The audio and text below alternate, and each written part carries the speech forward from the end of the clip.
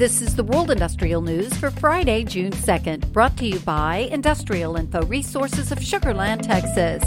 Demand for energy storage capacity is not slowing down in the U.S., where utility-scale battery storage capacity is expected to reach 30 gigawatts by the end of 2025, via 20.8 gigawatts of additions, according to the U.S. Energy Information Administration.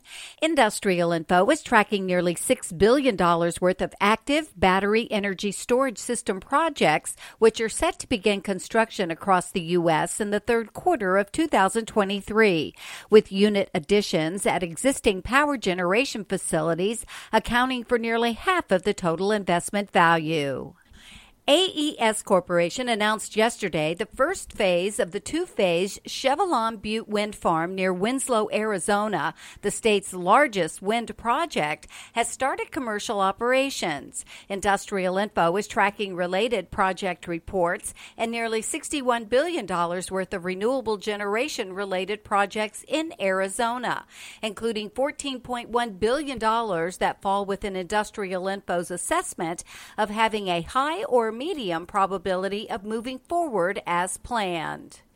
It may come as no surprise that California, which has some of the most stringent emission standards and loftiest renewable energy goals in the U.S., leads the country in both the number and value of alternative fuels projects presently under construction.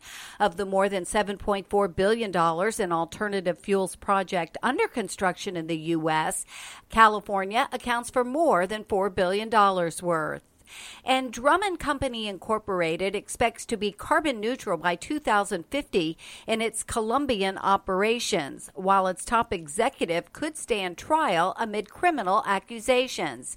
This week, Drummond Colombia presented its plan to reach carbon neutrality in its operations by 2050 through the implementation of its new sustainability plan.